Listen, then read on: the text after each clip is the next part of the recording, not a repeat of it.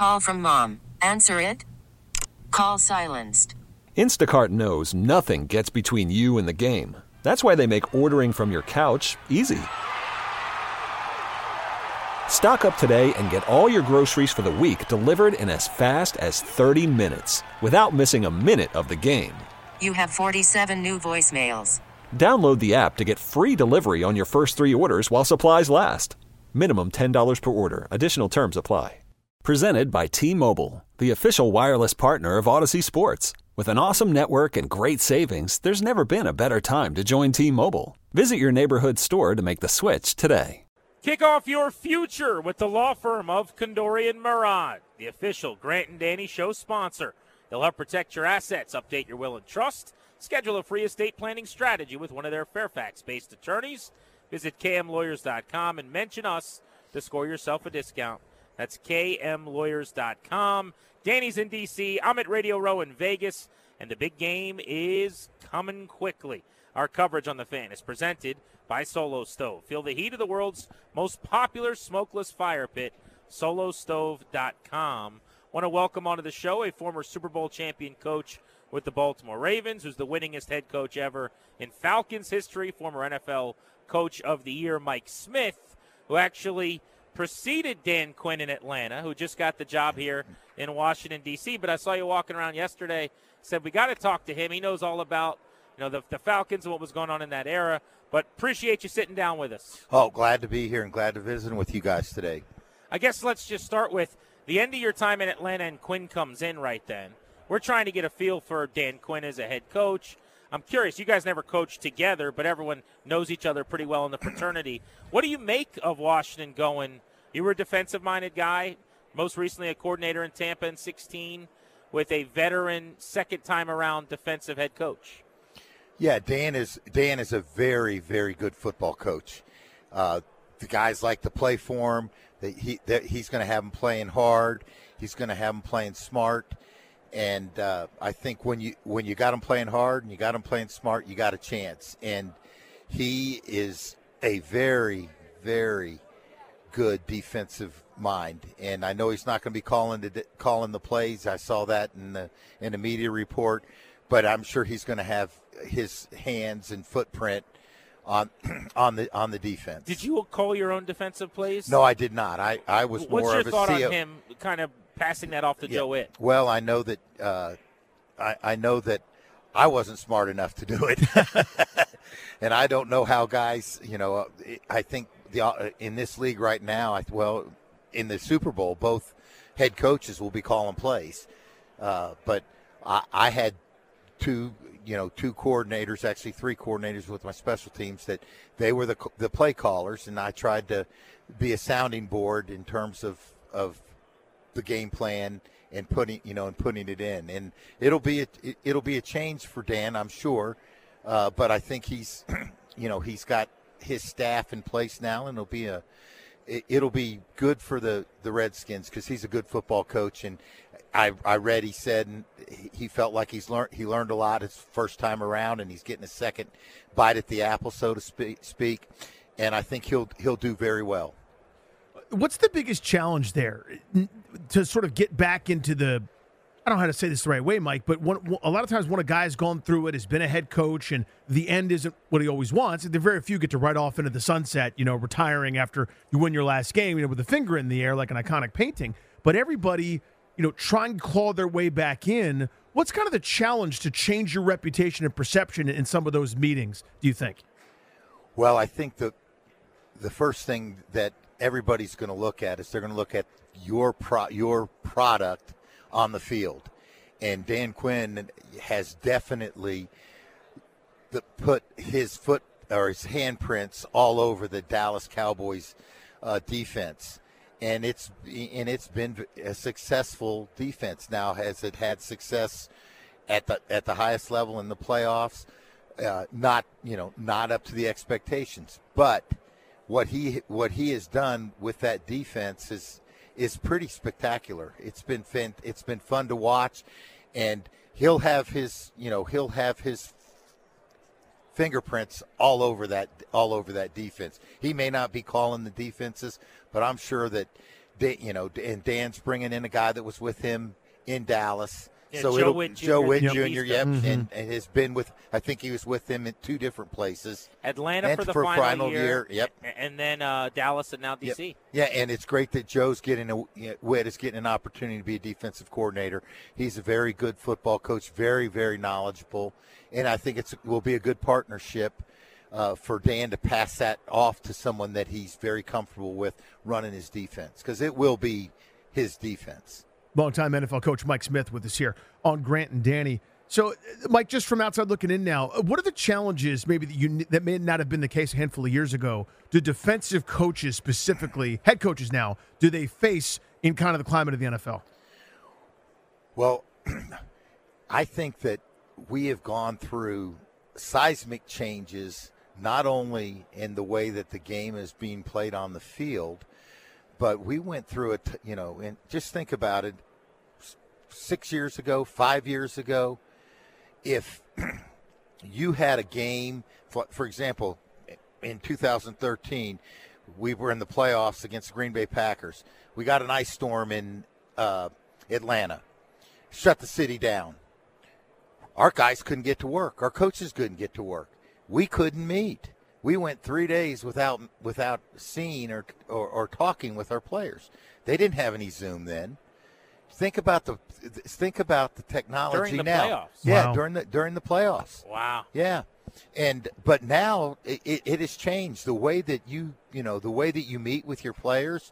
If I was back coaching, I would never have our players come back on Monday. We used to have Victory Mondays, but I'd never have them come into the building Monday unless they were injured.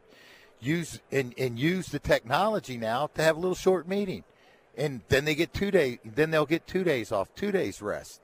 The way that the guys take in information is completely different now. You don't stand up on a chalkboard and put the game plan in anymore. You don't stand up on a grease board and put the game plan anymore. It's on your it's on your laptop. It's on your whatever device Everyone's that got the tablet. Yeah, the tablet. Everybody's got the tablet. And so players are different, and coaches have to adjust to the players, the way that you communicate with them. And I think Dan's probably learned a lot. And Dan's a player's coach. He always has been. Players love to play for him.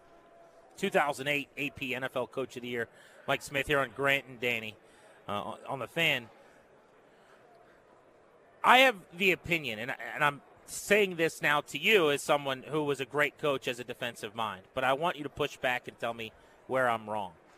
My take in this era is that the quarterback-coach relationship is so important that if I was hiring a head coach, I would only ever hire offensive coordinators. I wish people could see your smirk. Yeah. You're kind of like, But so the Dan Quinn hire, I'm coming around. He is a leader of men. My point has just kind of been the leader of men thing to me is less important than having someone who designs a great offense and scores a lot of points. And I just want to get your thoughts on that as someone whose entire life you're in the linebacker room with the Ravens when they win a Super Bowl.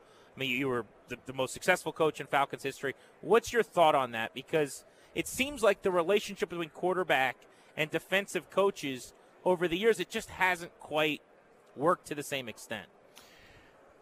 You have a valid point there, and I think a lot of the owners and the decision makers are in agreement with you. If you look at the hires, the majority of the hires, it is on the offensive side of the football. And the game is driven by the quarterback. There's no doubt in my mind, to be successful in the National Football League, you've got to have a quarterback that can operate the offense that you've installed. I think this. I didn't call a play in Atlanta, and I'm a defensive guy, but I hired guys that I knew were going to be able to put together an offensive game plan. Who were your OCs? I'm trying to remember. Mike Mularkey was my first. Yeah, okay. My first offensive coordinator, and we went in. We drafted. I'll give you a little background. So we draft Matt Ryan.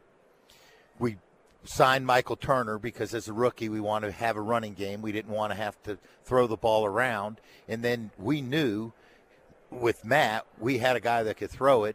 And in years 2, 3, and 4, we had Tony Gonzalez, we had Julio Jones, and we just morphed into a more balanced offense. But the reason, what drove me to Mike is I wanted us to be at the beginning, run the football that first year, and then transition into a less run game oriented and be more quarterback centric, because put more on his plate. Yeah, be more. And Mike was very, very good at both the run and the pass game. And I think you can hire a guy that's a defensive-minded guy, but he's got to hire the right offensive coordinator. You guys took Ryan in like the top 5. Well, it was at number 5. So tell me this then. I mean, because this is kind of like what we're about to see here with Quinn, defensive coordinating type head coach, and then they have the number 2 overall pick. So how do you, without being with him constantly, you're not quizzing him and going over the film, how do you build that relationship with that quarterback as a head coach? Oh, you spend a lot of time when you're not running the offense and you're not running the defense. You've got to spend, as the head coach, you've got to spend a whole lot of time with Matt. And I wanted to be a sounding board for Matt and to make sure that Matt's had input, even though he was a rookie. I spent a lot of time with Matt, talking about, well, Matt, what do you think? He may not ask Mike Mularkey, the offensive coordinator, in year 1. Well, I don't know. I'm not comfortable. But I can get him to tell me that. Sure. And do you think maybe you're getting me to think about something? Is that part of why maybe Quinn wouldn't have wanted to call plays, like more of that overseer? Yeah, I would say most definitely. And it gives you an opportunity to oversee and talk and spend time. I spend just as much time in the quarterback room as I did the defensive line room when meetings were going on. I just wanted to be seen, wanted to see and hear the game plans as the head football coach. And there's different type of head coaches. Right now the trend in the National Football League is hire an offensive guy and he calls his own plays. I mean, over half the league now, that is the model that people are going with. You have a head coach that calls offensive plays. In the Super Bowl on Sunday, both head coaches call the plays. And if you can just run down, and there's probably 16, 17, 18 that are head coach play caller. And that's the trend right now. It's not it's not a general overview head coach. They're more focused on calling the plays. Offense, yeah. And offense. Now, don't get me wrong. It's been very successful, but it's a quarterback-driven league. You're going to win and die and lose by the way your quarterback plays. And that's why it's so important to get it right when you're picking in the top 5. And I haven't studied the draft at all, but I'm sure there's going to be guys worthy of a quarterback that's worthy of the 3rd pick in the draft this year. And if the organization thinks that he's the guy that we're going to be able to get a second contract and he's going to help us win, we'll be able to have a second contract, then they're going to take a quarterback at that pick if they think he's worthy enough. So, Mike, you were there for Hard Knocks, right? Was that 2014? I did Hard Knocks, the very first one in Atlanta, in Baltimore. In Baltimore. Excuse me, I was on that. That was the best Hard Knocks ever. It was so cool. And Brian, we said we won the Super Bowl. Why are we doing Hard Knocks? He says, and it was brilliant. He said, I want us to have to be more focused. This will make us focus more as coaches and players. And it really did, even though we had some injuries and we didn't get back. But so I did the Hard Knocks in Baltimore. I did Hard Knocks in Jacksonville. They had it was the pseudo Hard Knocks. There was a year they didn't do it. And they tried to do it. So then I did it in Atlanta. Yeah. Then I did it in Tampa. I'm a 4-timer. You're a 4-timer. I'm a 4-timer. I may not have the most appearances in the Super Bowl, but I think I might have the most appearances on Hard Knocks. I didn't even realize I tried to stay out of the way on most of them.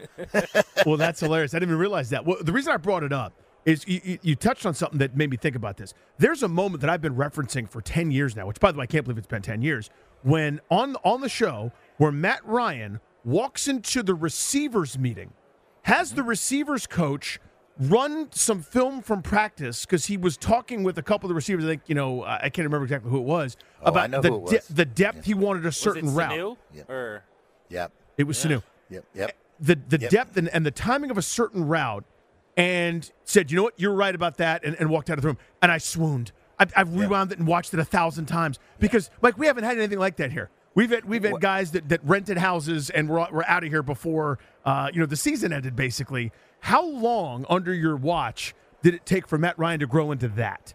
Well, I encouraged Matt to do it from the get-go, and it was in his rookie year when you had the success that we had. I think we won. We were 10-6 or 11-5 in year one.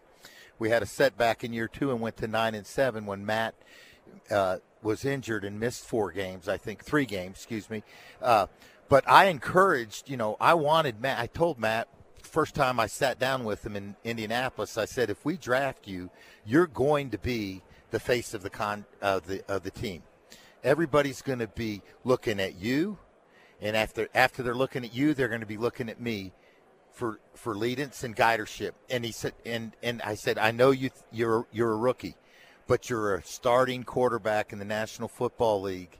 And Matt took certain people, I think, if yes. the Washington drafts Drake May, I don't know his background. Well, right, but what I'm asking is, because they drafted him, does he just get to go in the room and do that, or is there a personality element? Yes, you earn that. Yeah, you earn that right. And Matt, right off the bat, everybody knew how he was. He was a great teammate, and he wasn't the first-round draft pick. He was a great teammate. And when you have players that are great teammates, you have guys that are going to be able to collaborate with one another and come together and have a common goal. Winningest coach in Falcons history, Mike Smith here on Grant and Danny. Hey, before we let you go really quickly, a conversation made possible by what you're doing with X-Tech. Tell us about it. Yeah, I've been involved with X-Tech shoulder pads now for 12 years. Going into this, when I was first introduced to it, pads hadn't changed. And it is now, over the last 5 years, it's the number one pad in the pros, in all of professional football. Over 80% of the players wear X-Tech pads. Guys like Josh Allen, Justin Jefferson, Micah Parsons. And there's, I think, 8 guys in this game that will be wearing X-Tech shoulder pads. And player safety has been a national football. We got to drop that. Unfortunately, a bit of a technical issue there at the end from Mike Smith. But that was an outstanding interview. Some great insight there from him. A lot of fun to catch up with him out there at Radio Row. We mentioned this a couple times throughout these interviews here today on Grant and Danny, and kind of want to take your temperature on this. So if we want to line up a couple calls right now, I think we might have some time to do that. 800-636-1067 is the number. There's been some of that buttlescut, as some of my older neighbors like to say, instead of the word scuttlebutt, because Kliff Kingsbury, hope Grant's happy, is here now as the OC in Washington, D.C., he's got a connection with Caleb Williams. Are you entertaining trading up? Is that something you would want to do? 800-636-1067. Grant will give you his answer. I'll give you mine when we return next on The Fan.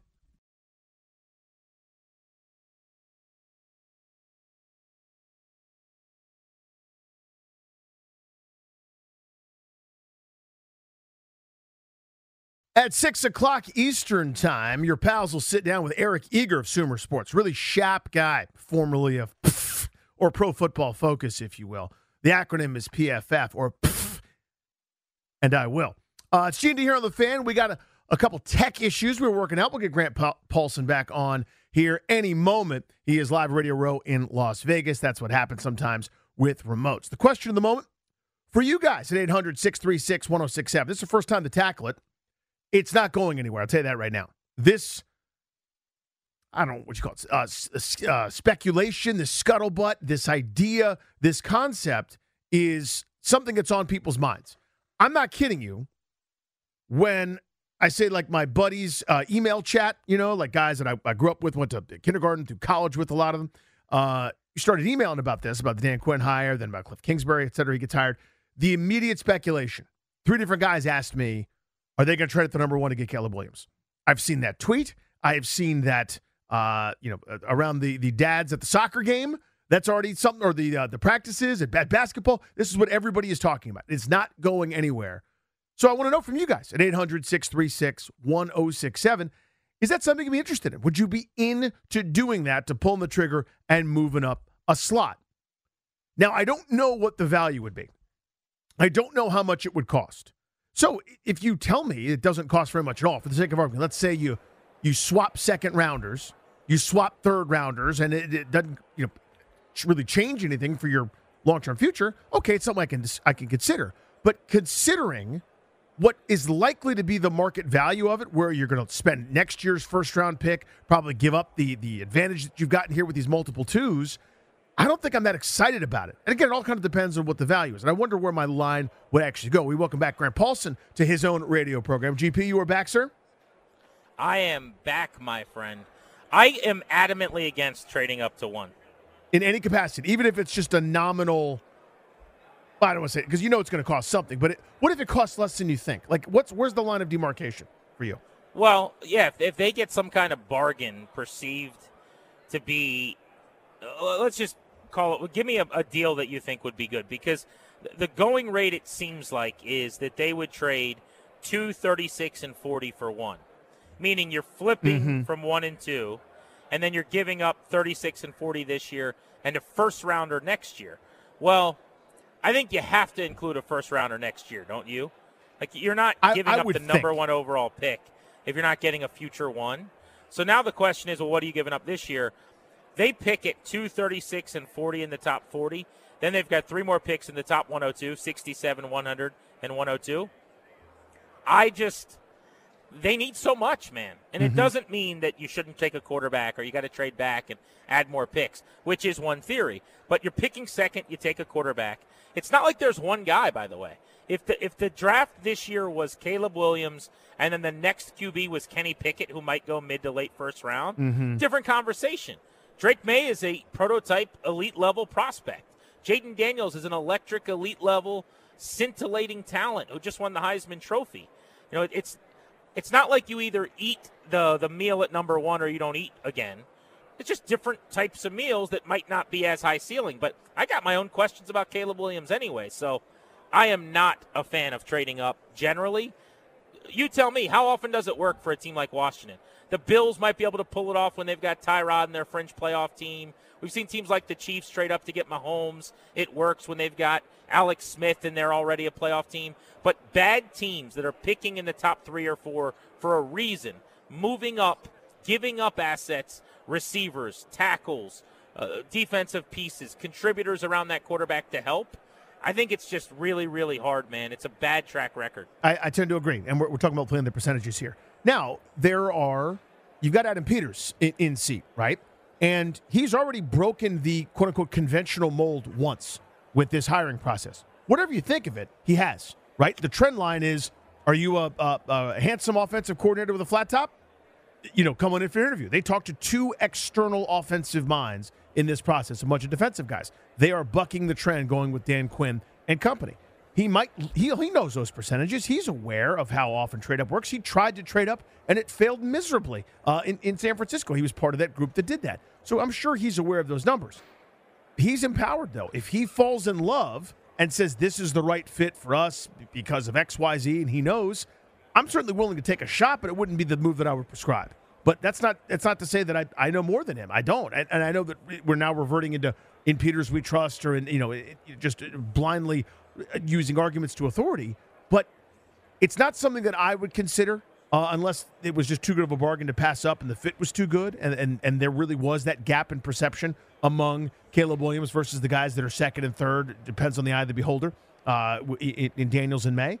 If they loved Caleb Williams, at the end of the day, no one's going to remember if it worked out what they actually gave up to go get him. If it doesn't, it gets brought up all the time, and you get Jeff Fisher trolling Mike Shanahan before the game with like all the captains from a 4-win team that that he got in trade. Yeah, I guess here's the question: do you like Caleb Williams more than Drake May and a starting defensive end and a starting tight end and a starting middle linebacker. Because that's really what we're talking about. And yes. It doesn't mean all those picks hit and all those guys become starters. But you're talking about 2 in the top 40. Mm-hmm. This year, the way it trends, I think it could be a wide receiver and an edge. Could be a tight end and an edge. But that's a weapon in the passing game or an offensive lineman, starter, a tackle, and an edge rusher. 2 of your most critical positions of need.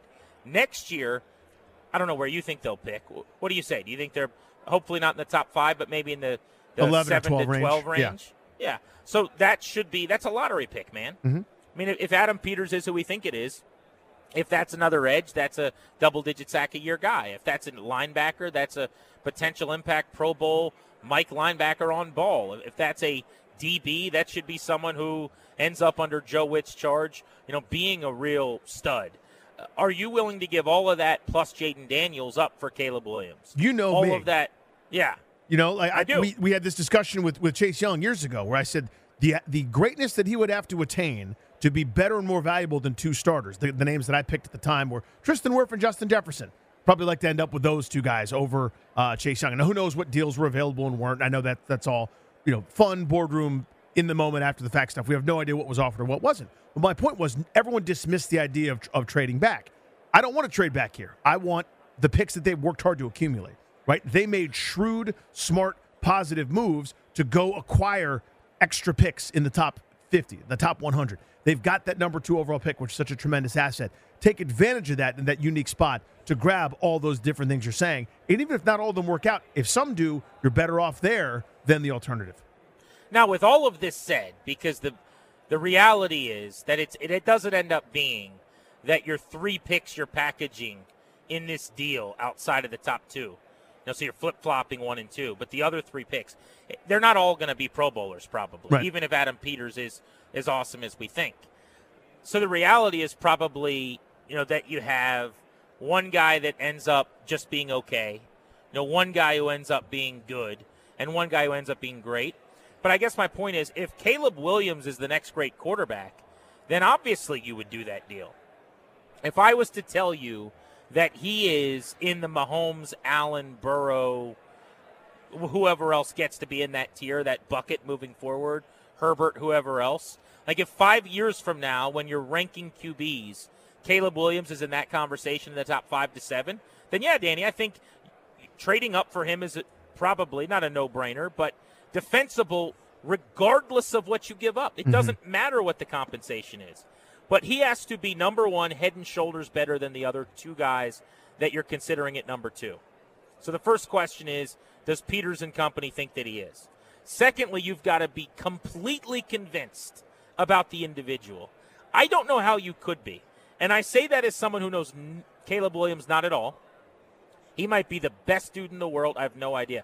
I just know that there has been more noise and rumblings about Caleb Williams and wanting ownership stake and doesn't want to play in Chicago and these weird instructions that are going to come with him. We haven't had anything like this since Kyler Murray. Kyler Murray's been a gigantic pain in the ass since he got in the NFL. Am I wrong? I'm not saying he's not a good player, but how many reports have we seen? Yeah. How many reports about teammates and video game, whatever? Best case, some explaining has been needed for Kyler Murray, right? That's the Correct. best case.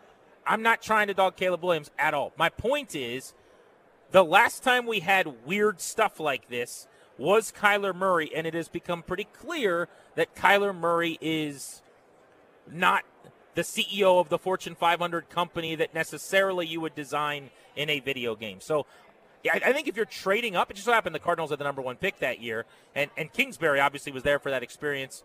Maybe that'll be a factor in how he feels. But if you're trading up, you really got to know, man. You really got to know that he's the right guy and that he is better than those other 2, decidedly. I'm out. It's just, it doesn't work at a high enough clip. It does not work at a high enough rate. A realistic trade wouldn't make as much sense to me. Like if there was something where this would never happen, so I don't even know why I'm flapping my gums saying about it. But if they flip ones this year, It's next year's number 2. They have to give up a 2 this year and maybe flip a couple spots in different rounds. And, who knows? If it's not that outrageous, you go, okay. But other than that, and I just can't see Chicago doing that, right? There's no reason for them to – there's no incentive there because they could get more in all likelihood from somebody else trading up higher to get to that number 1 spot, right? If they were in the mood to trade. That's an important point is I think people say, well, you only have to trade up 1 pick. So you're not going to have to give up that much. Like this idea that I'm pitching, which I'm not coming up with. This is what's been speculated by people who, evaluate draft picks and their values analytically for a living.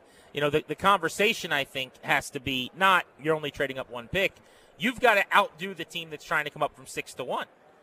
There's someone that might be trading up from 8 to 1 right, who's willing to give up 3 1s. So if you're going to do that, even if it's only a pick, you've got to get in the ballpark. You don't have to give up the same amount because they might rather trade back 1 slot and still pick second than move all the way back to 8 because they could still get Daniels if they love him or Drake May or whatever it is that the Bears want to do. A question for you guys, though. If you want to answer the question more broadly like we just did, are you interested in trading up to 1-1? You could do that at 800-636-1067.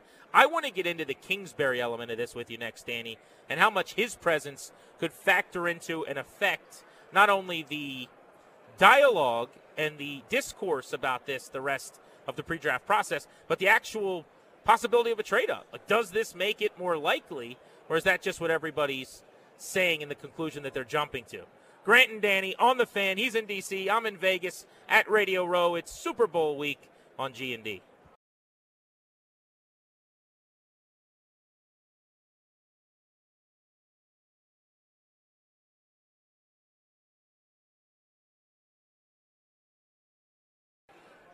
From Mandalay Bay in Vegas at Radio Row, Grant Paulson with you. Danny Rouillet is in our D.C. studios alongside. This is Grant and Danny. He is the better-looking, handsome half of this program. And maybe, just maybe, if you were one of the 500 listeners who was at the big event that we did at Bethesda Theater on Friday night, you saw Danny stand up for the first time. A couple people came up to me. They're like, Danny crushed it. He wasn't nervous. Like, he did so good. I'm like, with all due respect, yes, he did, first of all. He was very funny. Thank you. And he was wonderful, and it was great.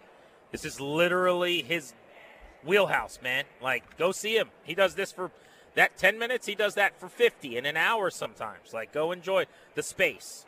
But I always like seeing people who are seeing you for the first time because it's like, Danny was like an actual comedian up there. Like, he kind of knew what he was doing. It's like, I think 22 years, or how long have you been doing it? This is my 20th year. Yeah, this is year 20. So it is kind of funny. And listen, I don't begrudge it because, how could you know unless you've seen it in person? But they sort of, I think people don't know what to expect. And by the way, it's not like your normal stand-up set. These are Is there something to this? I've thought about this. Yeah. I don't know if this is true. There is such a thing. This is going to sound really mean, but like there are really bad comedians. Like people who say, "Oh yeah, I'm a comedian," and they do act. They do shows, and they like a handful of people come, but they just say they're a comedian, and maybe that's the thought. Like they don't know that you're actually a real comedian. No, you're just a guy saying you're a comedian. No, I know what you mean, but I mean, yeah, it's one of those things where you don't really know unless you know. Like we have some really good friends that just reminded me while you were talking. I did this charity show for this nonprofit, right? And she was one of the people that helps run this nonprofit, and she came to the show. And she was sitting up front, and she was terrified. And I finally was like, you understand, I like, it's going to be okay. Like, I do this professionally. Like, I'm very good. You'll be fine. Because she was, like, so nervous that I wasn't going to do well. And, like, what's going to happen? Like, when jokes happen? Like, what does it mean? Like, I promise you it'll be okay. So, yeah, but it's always a little, I don't take it personally when people are, like, completely surprised that there are actual chuckles, even laughter. Well, we haven't talked about it much, but I did just want to bring up. No, it's kind. Thank you. Kind of slipped through the cracks with me getting out here yesterday in the press conference. Yeah, pressers and stuff, yeah. I thought that your roast/set was wonderful. Thank you. I don't know that everybody did.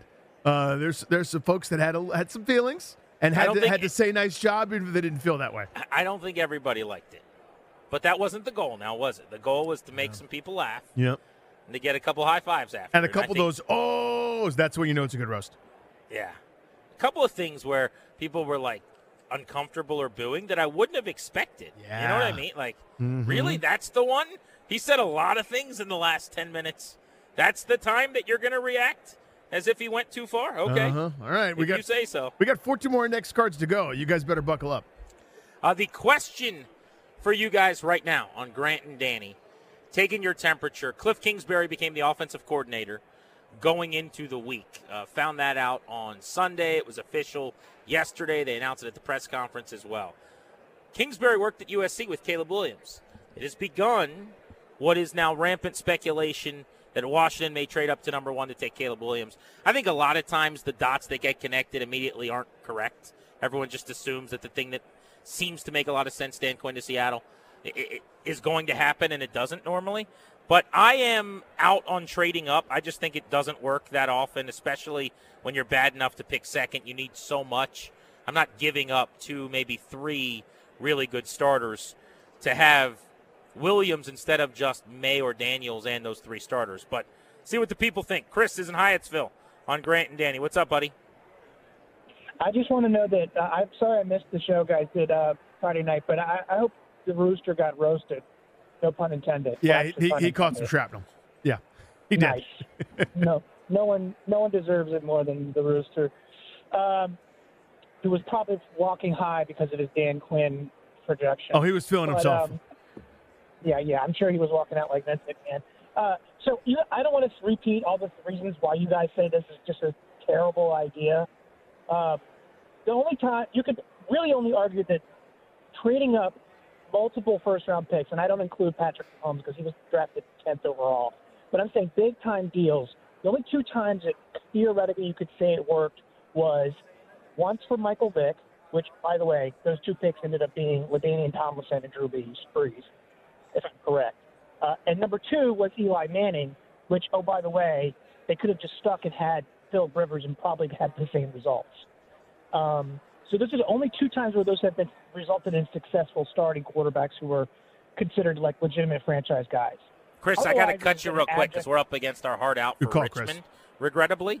But it's a great point. And I actually want to get back into what he just suggested, which is the batting average on it actually working, which is so rare. We'll do that next. We've got Eric Eager from Sumer Sports as well on G&D. This episode is brought to you by Progressive Insurance. Whether you love true crime or comedy, celebrity interviews or news, you call the shots on what's in your podcast queue. And guess what? Now you can call them on your auto insurance too with the Name Your Price tool from Progressive. It works just the way it sounds. You tell Progressive how much you want to pay for car insurance, and they'll show you coverage options that fit your budget. Get your quote today at Progressive.com to join the over 28 million drivers who trust Progressive. Progressive Casualty Insurance Company and Affiliates. Price and coverage match limited by state law. Okay, picture this. It's Friday afternoon when a thought hits you. I can spend another weekend doing the same old whatever, or I can hop into my all-new Hyundai Santa Fe and hit the road. With available H-Track all-wheel drive and 3-row seating, my whole family can head deep into the wild. Conquer the weekend in the all-new Hyundai Santa Fe. Visit HyundaiUSA.com or call 562-314-4603 for more details. Hyundai, there's joy in every journey. Hey everyone, Boomer Esiason here. The NFL Draft is behind us and your favorite team is now gearing up for week number 1. The free Odyssey app puts you right in the middle of the pro football conversation with the biggest sports radio stations from across the country. The local voices who know your team the best, giving you their unfiltered takes on the current state of your squad. It's always football season right here on the free Odyssey app.